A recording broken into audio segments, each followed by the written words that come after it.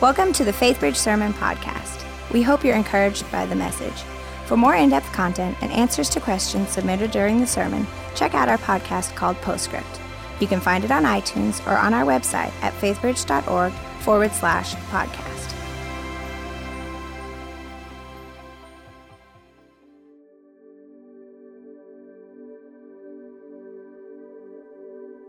A reading from the Gospel of Luke, chapter 2.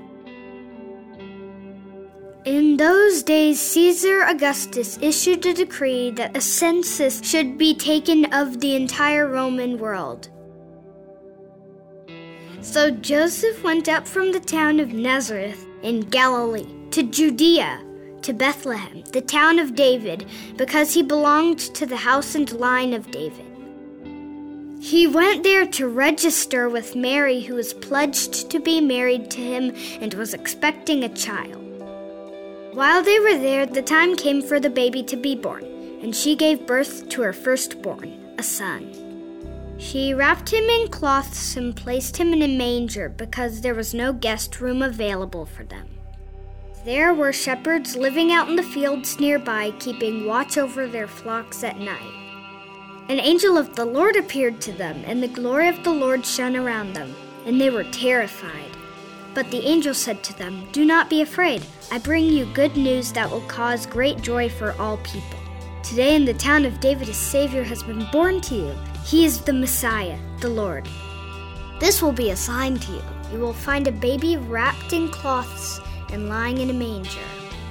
Suddenly, a great company of the heavenly host appeared with the angel, praising God and saying, "Glory to God in the highest heaven, and on earth, peace to those on whom his favor rests." When the angels had left them and gone into heaven, the shepherds said to one another, "Let's go to Bethlehem and see this thing that has happened, which the Lord has told us about." So they hurried off and found Mary and Joseph and the baby, who was lying in the manger. When they had seen him, they spread the word concerning what had been told them about this child, and all who heard it were amazed at what the shepherds had said to them. But Mary treasured up all these things and pondered them in her heart. The shepherds returned, glorifying and praising God for all the things they had heard and seen, which were just as they had been told.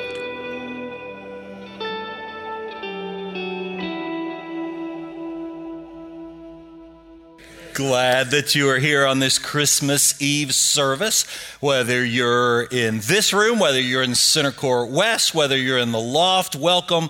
Merry Christmas. Thanks for being here at FaithBridge. Now, I want to get something out here kind of on the table in the open as we get going along here. I'm aware of something, and I want you to know that I'm aware of this something. And that is, I'm aware that a number of you, by the end of the day, several thousand people will come here and to many other churches all around the world. And it's not really because you wanted to come, it's because your spouse or your parents or your children or your neighbor or your relatives or somebody said, "You're coming," and so here you are. Now, I just want you to know that I'm kind of aware that this dynamic, goes on special occasions, Christmas, Easter, this kind of thing. And I just kind of want to put you at ease and let you know you don't need to feel awkward about it, because the truth of the matter is there's a lot of people who are in the same boat with you. All right, so you're in good shape, and we'll get out of here pretty soon, and we can get on to the food and to the parties and the gifts and all that kind of stuff. All right. I'm also aware of one other thing, and I just want to sort of say this before we get going along, and that is that probably a number of people here today, you say, "Well, I'm here at this service, but the truth of the matter is, not only am I here because somebody brought me and I didn't really want to come, I feel a little bit out of place here because I'm not really a church person."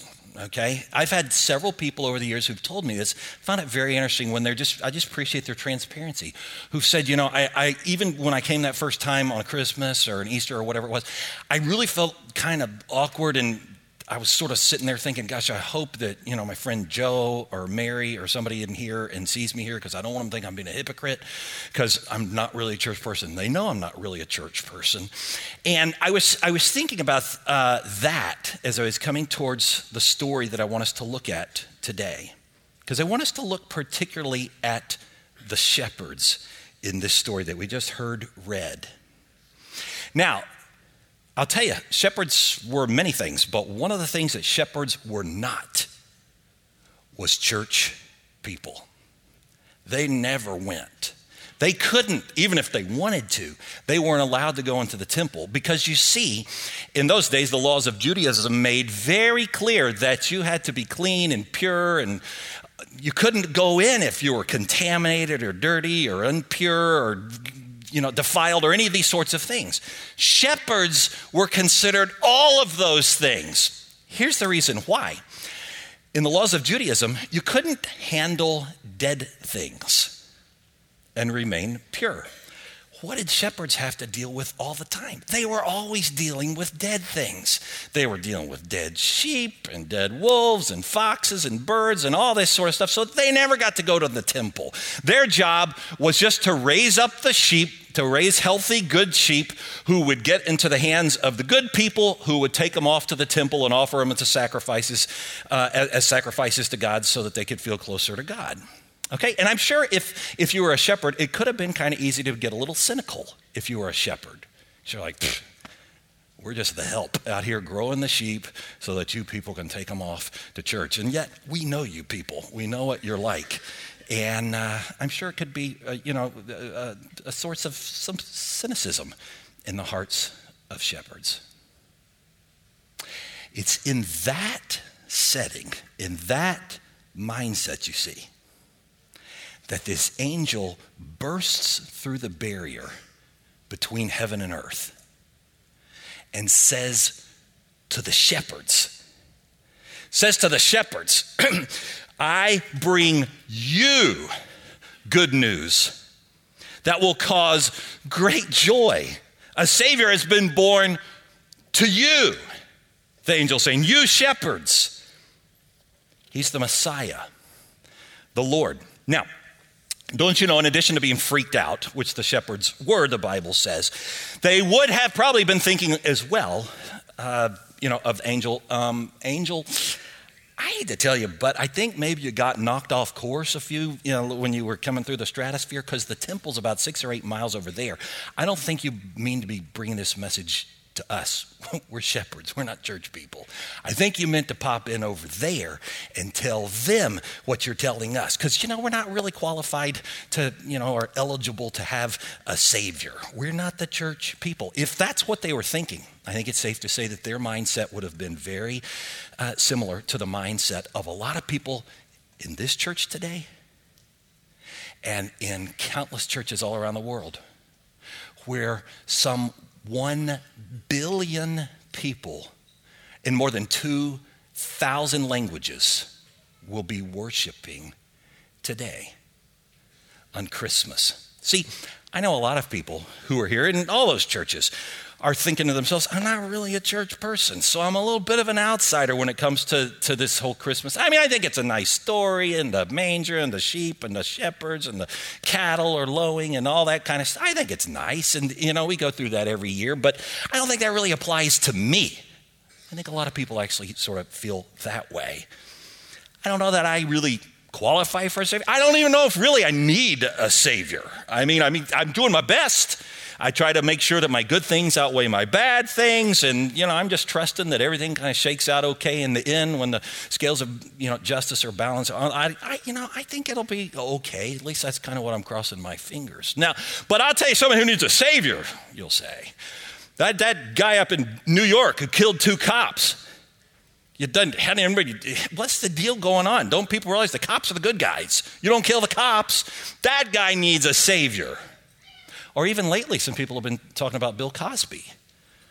And all these accusations coming out about the guy. And if even half of them are true, then one of America's favorite family-friendly comics maybe was never quite the man that he would have had us to believe he was.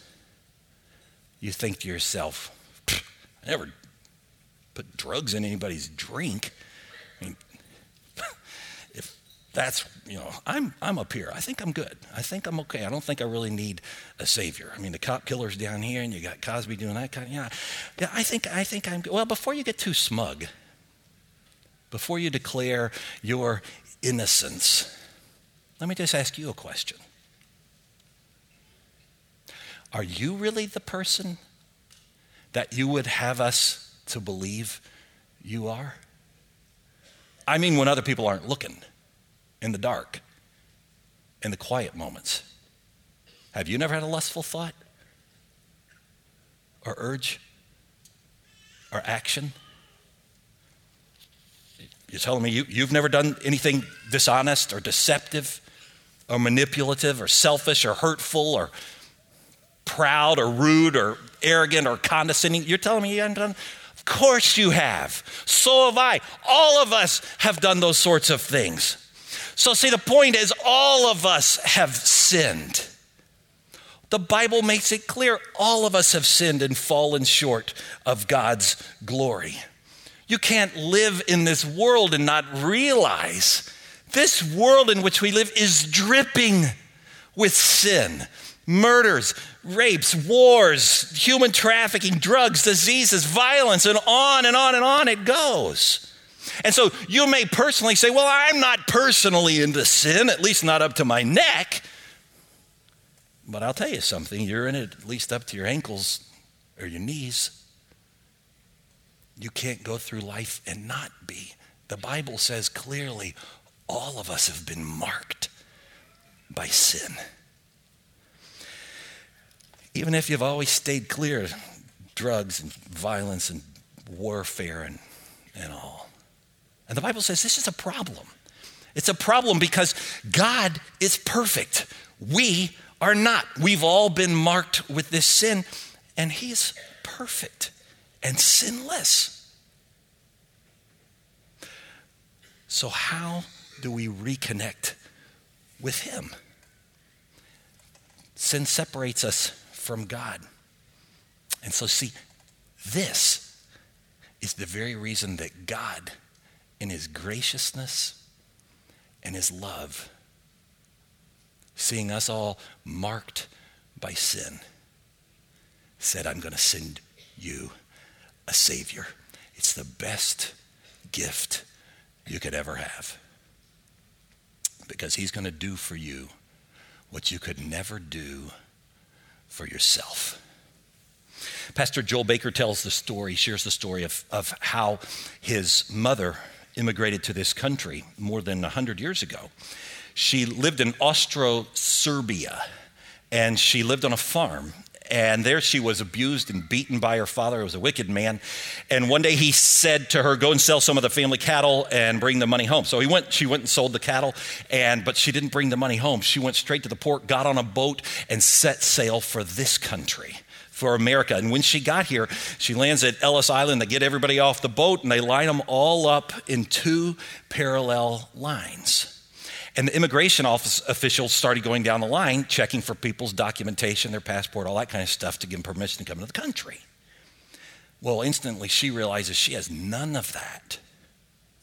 And she's wondering what's going to happen. And so finally the officer gets up to her and she explains she doesn't really have any of that kind of stuff. And he takes her hand in his and marks her arm with a chalk X with this chalk piece that he was carrying, signifying this one needs to be deported, can't come in. Send her back. And he kept going back deeper in the line behind her.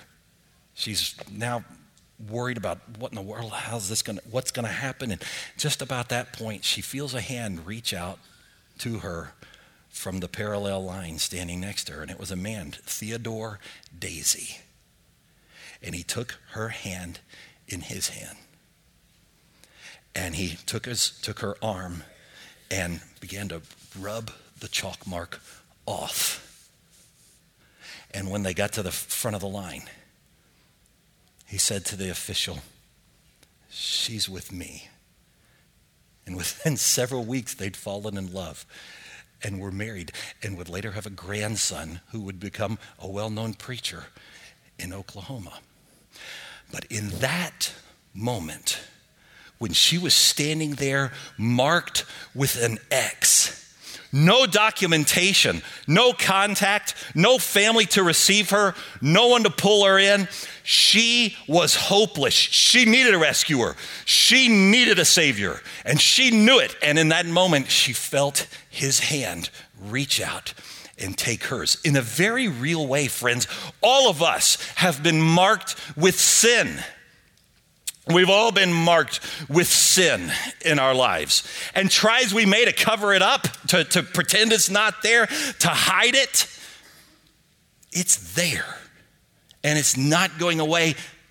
And it's for that reason God says, this is why there is Christmas. This is why I sent a Savior into the world who would be born that night in the manger. Who wouldn't just stay a baby, who wouldn't just stay in the manger, but who would grow in wisdom and in stature and in favor with God and other people. And he would live the life of sinlessness and perfection that you and I could never live. And then at 33, he went to the cross and he died the death of consequence and suffering and punishment that you and I all deserve for our sin.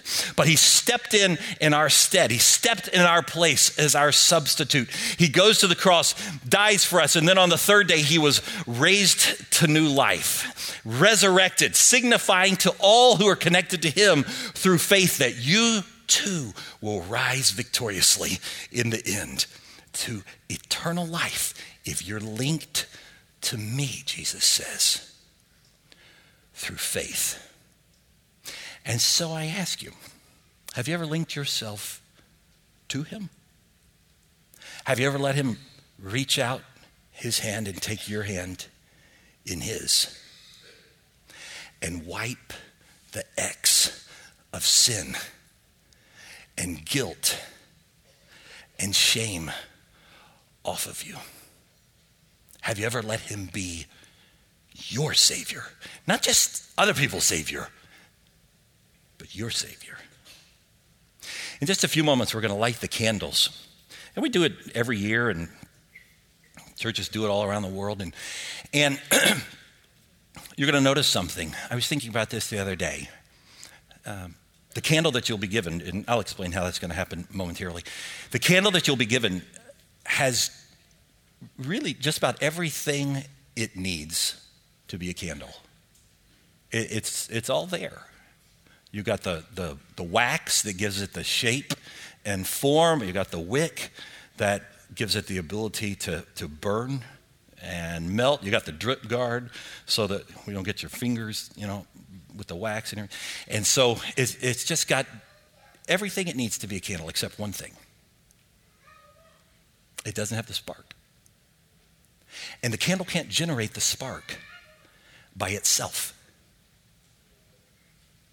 That's why in a moment you'll lean your candle over and you'll let somebody else's spark light yours. And then you'll do the same to the next person as we go along and sing Silent Night.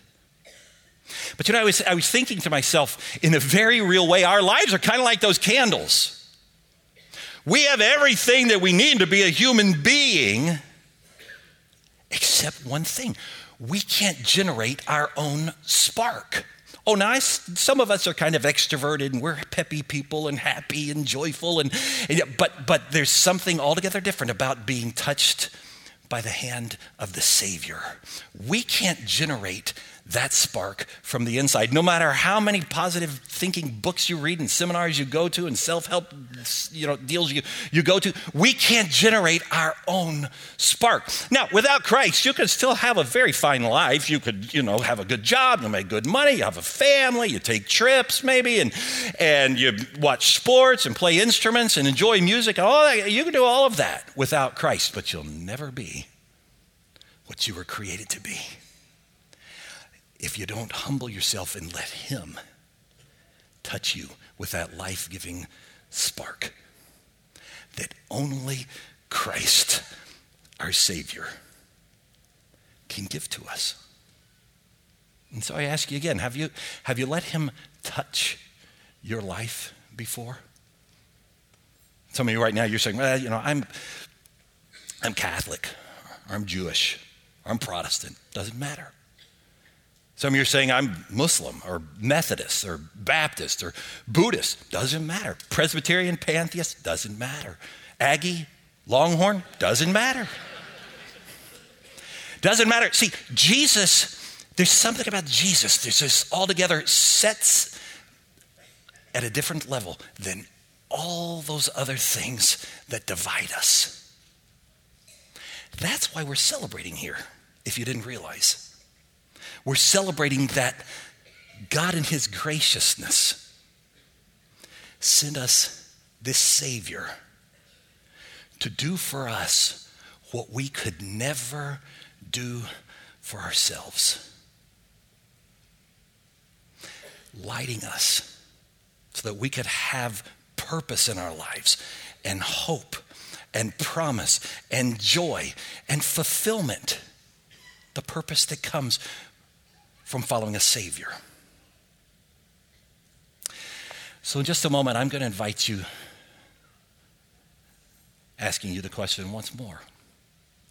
Have you trusted your life over to Jesus Christ? It's a simple message today. That's what I'm asking you. My greatest joy today would be to hear of hundreds of people who came and said, I never thought about it that way before, but I think something clicked and I think I got it today. I think maybe I finally understood this whole manger and the Savior and the baby, and then 33 years later, the cross and the resurrection on Easter and all of that. And so the question is, would you have him to be your Savior? He won't force you. That's something you have to decide. I'm going to humble myself. I'm going to soften myself. I'm going to receive him into my life. I invite you to do that right now. Do it right now. You say, how do I do it? Through prayer. You just talk to him and say, I want you to come into my life and be my Savior. Let's do it right now. Let's pray. Lord, thank you for the opportunity to come on this Christmas Eve to hear the story once again, to consider how you popped in on those shepherds that never saw you coming, never even figured you would come and talk to them, never figured they'd have anything to do with you. And yet you came, you said through the angel, I have good news for you. A Savior is born for you. It's true for all of us, Lord. Thank you that you sent that Savior. In that regard, all of us are sort of like shepherds. In the same way that they went that night and saw the Savior and finally found what they'd been looking for all their lives, and found their lives transformed and went away rejoicing. Lord, my prayer is that today would be a beginning point for many people in their faith journey as well. And that even in this hour, many people in their hearts and minds would say, I want you, Jesus. I'm choosing you, Jesus. I ask you, Jesus, to become my Savior. Not just all those other people, not just the church people, not just those, but my Savior. Why don't you just talk silently right now in prayer? You tell him what it is that you need to tell him right now.